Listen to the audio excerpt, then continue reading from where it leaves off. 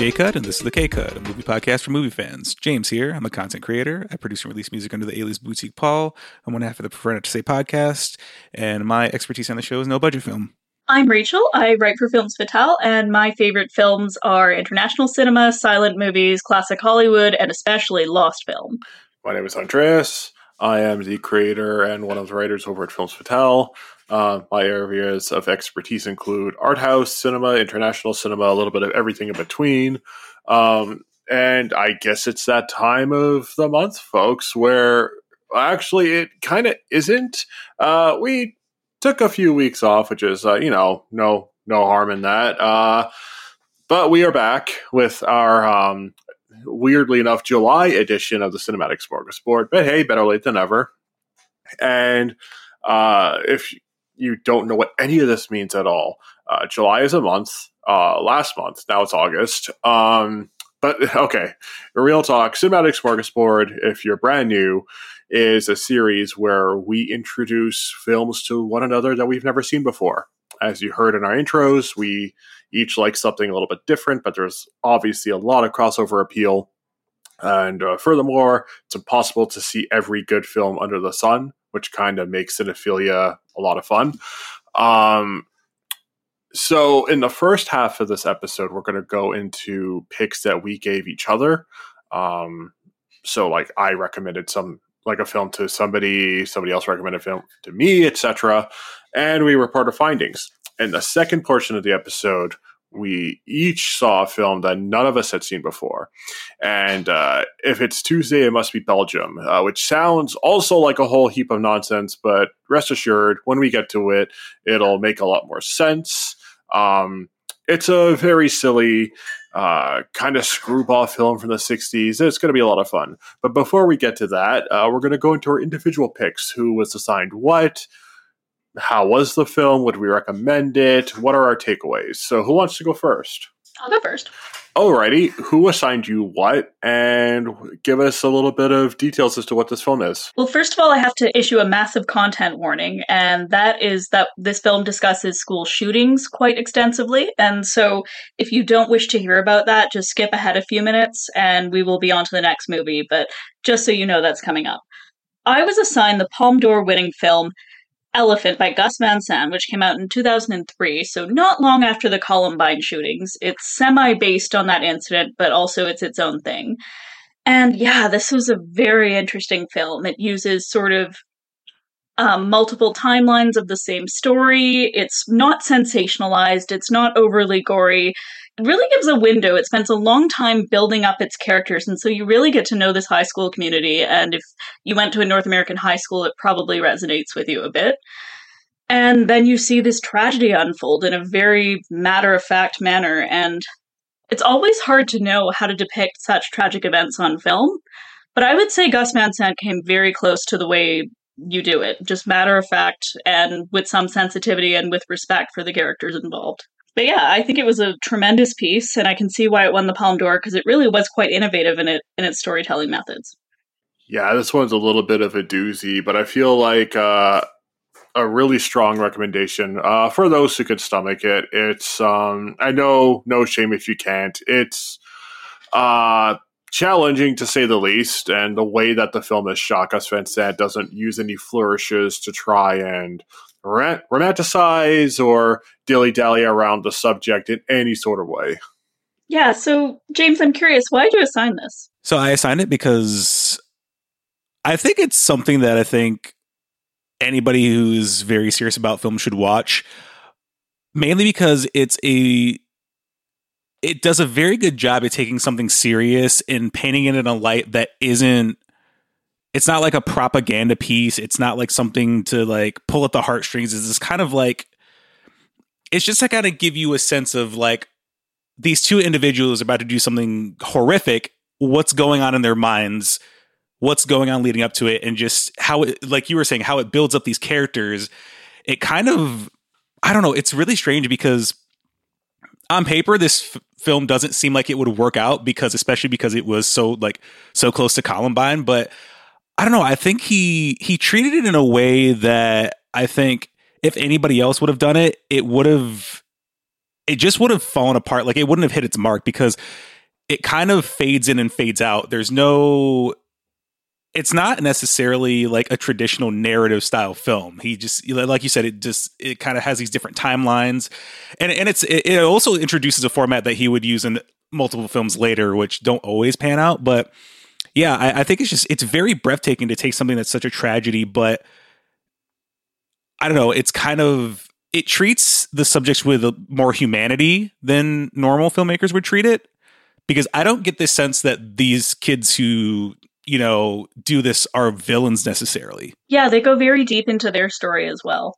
Yeah, and it's like just their relationship with each other and kind of how they relate to the other students. But yeah, also it's actually celebrating its 20th year this year, so that's one of the reasons I picked it. But also it was one of the films it won the Palme d'Or on a unanimous vote, which is rare.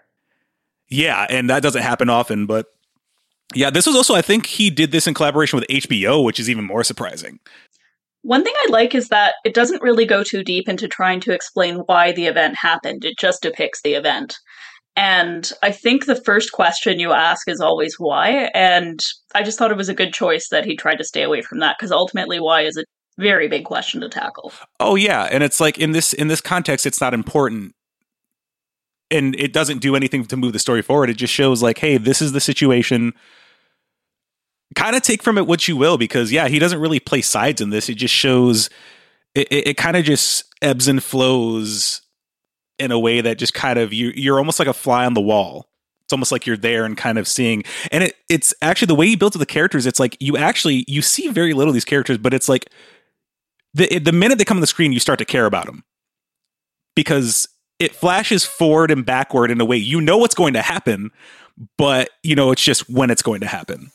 It's an interesting approach because when the film came out, obviously the major school shooting that everybody knew was Columbine, and there were very specific faces that attributed to it. Unfortunately, 20 years later, because you brought up how long ago this film was made, such a topic is still exceptionally relevant, and it's no longer about particular people who partake in these events. It's more the fact that it's just an ongoing thing, and it's almost like a tabula rasa. Like, it's just is happening so often that it's not like these specific people. It's just the subject matter and the topic itself that needs to be discussed. So I feel like in that sense, it's unfortunately aged quite decently. In the worst way possible. Exactly. And also I would say that Gus Van Sant is no stranger to playing with form. He's never terribly conventional, not very often anyway. But I think this is his filmmaker's film, because it really is making the most of the medium in a way that his films really haven't. He takes it a level further with this one. Yeah, I think it's also partially, there's certain sequences based on another film that's actually called Elephant. I don't remember if it was a feature or a short, but... Oh, you mentioned this last time, yeah. Oh, yeah. So this, the other film Elephant that he took inspiration from, there's a sequence where it follows a character through a building. And if you notice, like throughout Elephant, it's constantly following characters like behind them over their shoulder. And then he just kind of used that for the whole thing. And it's like, I thought that was interesting. It's like, just constantly following all these characters into whatever their fates may be. I also like the ending because it's like, as sad as the ending is, it's also kind of like, it's almost kind of like, I don't want to say it's like metaphorical, but it's like it's open-ended, almost like the conversation of school shootings is constantly open-ended, because it's like it's still a problem, but what's the real solution? Yeah, and it's just such a complicated topic. Yeah. So it's one of those films where I feel like a lot of people might be apprehensive to watch it given the subject matter, and I mean, I don't blame you for that, but if you're wary about how they treat the subject matter, I feel like it's with as much dignity as you can have, if you could say that. So if you're interested in the subject matter, but you don't really care for films that try to find solutions where there maybe aren't any, or they dumb down the content for the audience or treat us with a lack of seriousness, you're not going to find that in Elephant. I feel like outside of the fact that I don't, I would like that this wouldn't be important, but one of the reasons I feel like why there aren't too many films about this anymore outside of Polytechnique by Denis Villeneuve, which is actually based on a real event, is because Elephant kind of told this sort of story as well as possible. And I don't think anybody else wants to touch it with a 10-foot pole. So if that's it for Elephant, James, what did you get in comparison? So I got a film that is completely different and unrelated to anything surrounding Elephant. So after torturing me with many really long films that I probably will not rewatch for a very long time, you gave me Jonathan Glazer's 2014 film Under the Skin.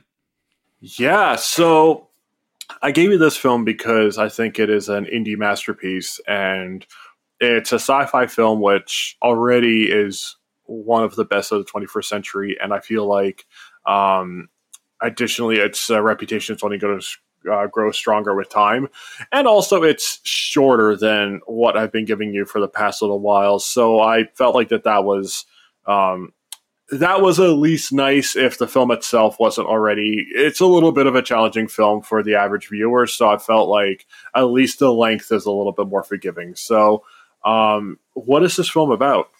I mean, essentially, it's Scarlett Johansson plays an extraterrestrial who takes the form of a woman, and it just kind of goes through her just kind of experiencing life as a human while simultaneously like seducing and luring their men to their doom, or luring men to their doom, which is, and the way it happens is really interesting. There's a lot of stuff in here that this is a film you don't want to overthink, because it kind of runs on a specific vibe.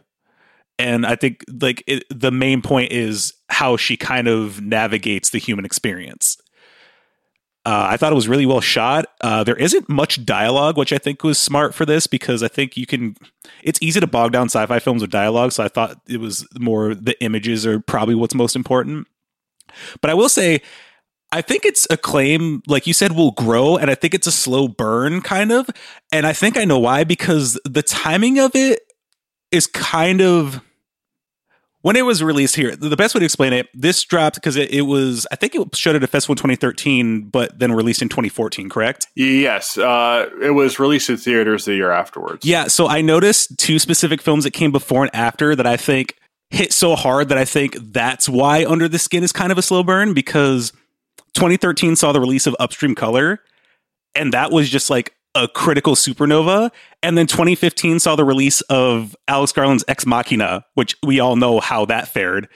So for this kind of be sandwiched in the middle. And then he went on to do another film that we did for the Smorgasbord, recommended by yours truly, Annihilation, which is also like a sci-fi slow burn. But a lot of sci-fi films in general slow burns, because I feel like they beg the viewer to take into account what's happening, what they're looking at, how to dissect what they're looking at. And sci-fi films in general, a little bit calculated and meticulous. So, I mean, they just go hand in hand. So with Under the Skin, you don't just have like the slow burn of a film. You also have what's already being championed as one of the greatest scores of all time by Mika Levy.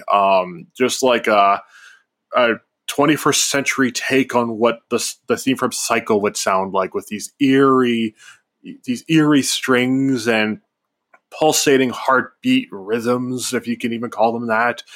This brooding score, which just makes an already terrifying film all the more eerie. Yeah, I thought the music was really interesting for this film. It definitely helped drive each scenario. Like especially like all the experimental sounds and just different melodies it tried, and just the different synthesis. I thought it fit the film well, especially kind of with the concept. Overall, I think this is, I like when sci-fi takes this approach, because like sci-fi movies can get very generic, but I think the 2010s in general just had a lot. Like I had mentioned Upstream Color and Ex Machina, but we also had Arrival by Denis Villeneuve, which is also a really interesting sci-fi film. I don't know. It's I think just sci-fi is like probably the coolest it's ever been in like the kind of the modern era. Like we have a lot of classic stuff, but it's like stuff that you can still make something interesting in sci-fi. Like the you know, it's kind of limitless if your imagination is deep enough. Yeah, and it's always got something to say, because if it's post-apocalyptic or looking forward, it's commenting on the now, or if it's a sci-fi that maybe takes place back in time, which is rare, but it happens. You've got something talking about like the foundations of society. So there's always something to say. And in this instance, there's a lot of discussion around the male gaze, particularly. And one of the fascinating things about this film is that a lot of it was shot kind of incognito, in public with people not knowing that there was necessarily a film set.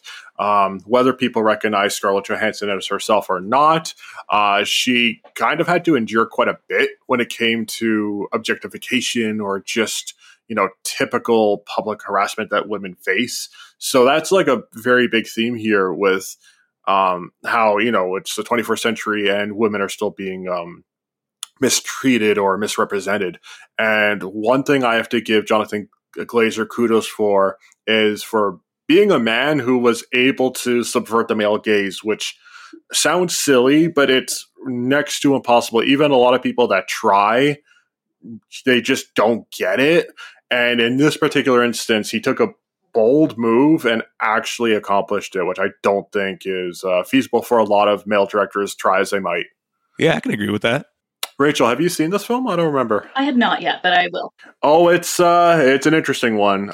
So yeah, if you want to see ScarJo as an alien who harvests human skin, go see Under the Skin. It's a tremendous film. So, meanwhile, Rachel, I think it was, I don't know what led you to recommending me this film, but I actually finally got around to watching Shrek. Okay, it's not actually Shrek. No, I saw Shrek like everybody else when it first came out on VHS. I was still a kid, changed my life, got out of it quickly. No, it wasn't actually Shrek. What was this, Rachel? Please tell. Well, I thought that you were getting a little too comfortable in your film viewership, and I wanted to torment you a little, so I assigned you Shrek Retold. And this is a YouTube project where they got a whole bunch of creators from all over the internet and consequently all over the world to each do like a couple minutes, maybe even a few seconds of Shrek in their own style. So it could be live actors, it could be animation, it could be just about anything. And the result is it has to be seen to be believed. And you can see it on YouTube right now. Like right now, okay, maybe finish the episode first because we love your listenership, but right afterwards, go watch this thing. No, pause it, go watch it, and come back. Okay, or that. So, basically, if you've seen Shrek, this is Shrek, but it is told, like you said, by a series of animators and the occasional live action appearance. Which, if you want to know what that looks like, check this thing out. You're looking at some really weird costume and makeup work, but I digress. So if you don't know the story of Shrek and have somehow been living under a rock, Shrek is an ogre, unloved by society in a fairy tale land. You know the story of Shrek. But the idea here is that Shrek as a story is one thing, but Shrek as an idea is just... It's taken on a whole new thing 20 years later. It's the internet's favorite movie. It is. That or the B movie, which I'm sure is next in this project queue of sorts. But actually Shrek 2 is, and I've heard that that's actually a thing. They're actually working on it. Or they already have done it. I'm not caught up yet. But back to this. In meme culture, yeah, DreamWorks somehow just managed to get something going. I don't know what it is, but as a meme farm, Shrek is just this seemingly unparalleled thing. One of the biggest generators of meme culture, from bastardizing the Smash Mouth song, which had some dignity until the movie came out, and now it's got none, or tons, depending on who you ask, to a lot of the quotes from the film. This was the perfect opportunity for just randos online who grew up with Newgrounds, Flash animations, and the like to go hog wild. Yeah, and I wish you could have been a fly on the wall to see me and my partner watching this for the first time because we randomly discovered it on YouTube because our eyes just got bigger and bigger and bigger, and we were like, what are we watching? It's truly all over the place. Yeah, you get stuff from budding Flash animators before the medium came to a grinding halt a couple of years ago, to a couple of well-known internet personalities like Anthony Fantano from The Needle Drop appears as the donkey in one of the sketches, which just blew my mind. I wasn't expecting that. Like, you get everything from traditional flash animation to ventriloquism to an oddly enough very touching recreation of Princess Fiona when she's revealed to be an ogre later on in the film, done in live action or done via live action and with the actress donning green. You'd think it would be really stupid, but in a film that's full of chaos, it's actually kind of endearing and beautifully done. I really felt the love in this movie, the love for Shrek and the love for community, and it was really, really lovely. Yeah, that's the other thing. Whether people legitimately love the film or they don't care about the film, but they're in on the culture surrounding it, nothing here was ever done in, maybe a couple of the skits were done in poor taste, I would say, but in general, this was more or less a community effort by 200 odd artists, I think. And some of the moments last 2 minutes. Some of them last honestly 3 seconds. It's pretty wild. Did you see it, James? So yeah, I did see the movie, and this was just an absolute fever dream. Every sequence, because there were shots that were just there would be a sequence that would be 5 seconds, and then you go in a couple minutes, and just all these things cut together, and all the unique styles of animation. And I think there needs to be more of this. And actually, Shrek Retold 2 is premiering next month. Oh, it's next month? Ah, okay. I knew it was sometime soon. Well, I'm marking my calendar. Cool, because the people that make it, they do Shrek Fest, I think it's called. Okay. Oh. And I think it's the 10th anniversary, so they're debuting it there. So yeah, we'll get to see Shrek Retold 2. Well, I will be there with bells on. I'm so excited because the first Shrek Retold was wild. If you are a lover of film or if you've ever been into a fandom, you've got to see this, no question. Yeah, this almost reminded me of, if you've seen it, Michel Gondry's Be Kind, Rewind, this idea of recreating something with as little means as possible, where it's going to be kind of junk, but it's the love behind it that makes these sorts of projects take off and just, they carry on a different ethos of their own. So, I mean, I don't know what you could call this, but in essence, is this a film, especially for a podcast like this? I don't see why it isn't. Mm-hmm. This is cinema. You're going the opposite direction. You're this is a masterpiece. We need more films like this. I agree. And I think B-Movie should be the next one after the Shrek series. Question, have you actually seen B-Movie? No, but I have seen when they remade Hamilton's My Shot starring the cast of B-Movie, and that's really good. You should go find that on YouTube, too.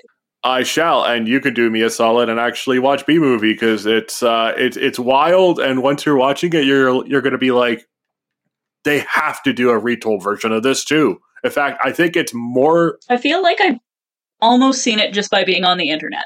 That's true. You basically know the gist of what happens, and it sounds ridiculous until you actually watch the film, and you're like, yeah, that's precisely what happens. A lady falls in love with a bee and ditches her loser boyfriend, and the bee sues all of humanity for its honey production. Yeah, that's a real thing. So, what else is pretty hard to conceptualize until you actually watch it is our collective picks. So we got a film called If It's Tuesday, It Must Be Belgium, which sounds like a mouthful. It sounds like such a weird title for a film, but once you watch this thing, it makes perfect sense. So this was recommended to us by dear Rachel over here.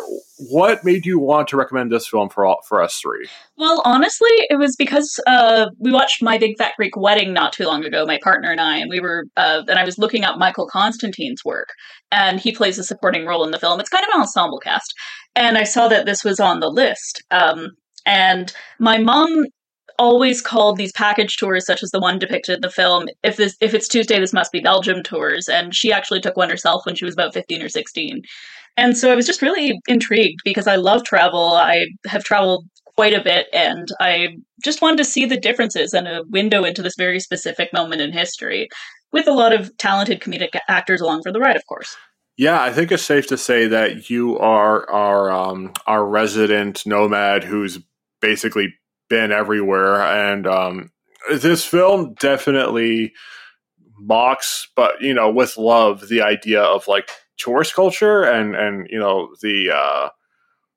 the chaos of traveling and winding up in new places, got completely lost and out of your element. Yeah, I thought it was certainly like an offshoot of the screwball genre. What is this film in a nutshell, plot-wise? Basically, there were a bunch of storylines from, I think they were all American, except for the guide, a bunch of Americans traveling on these package tours, which were so ubiquitous in the late 60s, early 70s. And so this one group is going, they go to like London, France, Italy, Switzerland, several countries in about as many days. And, one's there, Michael Constantine, because he remembers it from the war. Somebody else wants to find a nice pair of Italian shoes and buy beautiful shoes. One family's trying to get their daughter away from a boyfriend because they forgot there are boys in Europe, too. And it goes from there. And, not much happens. But, when I first saw this movie, I thought, oh, this is so dumb, I'm probably not going to enjoy it. But the characters grow on you and their motivations grow on you. And this little group becomes a real community. And I don't know, I think it's just a movie that you really ease into in a very nice way. Yeah, you're right, though. It feels like not much happens, but at the same time, quite a lot happens. I would say not in any disparaging sort of way. Not much of substance happens, but it's more like, the personal adventures that these characters go on for their own reasons, but also like the little trinkets that you see on screen as well. I almost felt like this was like a very, very, very, very light version of Jacques Tati's Playtime, where there's like a little bit of like chaos going. Like this isn't even close to what that is, but this is like maybe Playtime for the average film viewer that wants something a little bit more bite-sized. But if they want more of this and the eccentricities and the little things that happen where you blink and you miss it, Playtime is like the magnum opus. It's like the Ulysses of this sort of thing. I think it's very realistic about how travel changes you, because if you do a long trip like that, or a really big trip that that is significant, somewhere you've always wanted to go maybe, or like the Michael Constantine character, that's part of your past, it really does put you in a different place when you come back. And I think they do a very nice job of being subtle about that. Oh, yeah, for sure. What about you, James? What were your initial thoughts hopping into this thing? I actually thought this was a fun film. It's just kind of like this zany adventure of this group of tourists.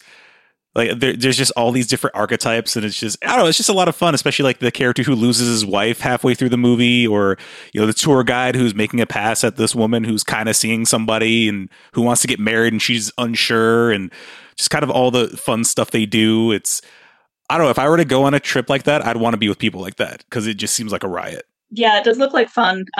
Those tours still exist. They're just not as popular as they used to be, because I think now the emphasis is kind of forging your own way. I thought it was fun. Yeah, it's a fun film. I don't know if there's anything too endearing about it, but if you just want like a good old-fashioned 60s screwball comedy of sorts with a lot to look at, whether it's geographical sites or funny little gags. One of my personal favorites is I forget who it is, but the one tourist who like packs the hotel phone in his suitcase after he's done getting off the phone. That sort of thing. This is a nice, breezy hour 40 piece of escapism. Well, on that note, I think we are done with our selections, but I feel like we are kind of getting to the parts that we're more excited about typically, where we find out what we're going to be watching for our next month, the month of August, which we are oddly enough like almost a third of the way through. By the time this episode is released, we will be a third of the way through. So nonetheless, before we get into all of that good stuff, Rachel, where can you find us? We are on Facebook and Instagram under the K-Cut. We are going to stop using Twitter/X for the moment until they get sorted out. But we're on Facebook and Instagram right now. Fantastic. Okay, so it's time for our monthly Christmas bonus, finding out what we get to watch for the next month. So who wants to go first with their recommendation? What's mine? Okay, well, I have you this month, and so I thought you might just enjoy a big old epic from back in the day, and it's definitely the kind of film that every film fan should see. And that is The Bridge on the River Kwai by David Lean, starring Alec Guinness, and I hope you enjoy it. Ooh, alrighty. You've been recommending me some like awesome classic cinema, so I'm always excited for anything you recommend. Well, I hope you have fun with this one. Alrighty, what am I going to watch? So I've been waiting to assign this for a while. No particular reason. It just sort of ended up at this point of the year, but I am actually going to give you a documentary, and that documentary is Tupac Resurrection. Okay. Which is a documentary that's it's put together of a lot of archive stuff, and it makes it so it's kind of like he's telling his own story. And it's actually directed by Lauren Lazen, who did The Last Days of Left Eye. Oh, which... And I know you like that film, so that's why I'm recommending this one. Yes, I thought it sounded familiar. Yes, completely unexpected, I'm sure. I'm a very big fan of Left Eye, and that documentary I thought was extremely well done. So, an even bigger figure in the ethos of hip hop culture, Tupac Resurrected. I'd love to see what this director does with that. That's definitely unique. Okay, sounds good to me. So I'm recommending something to you, Rachel, right? Yes.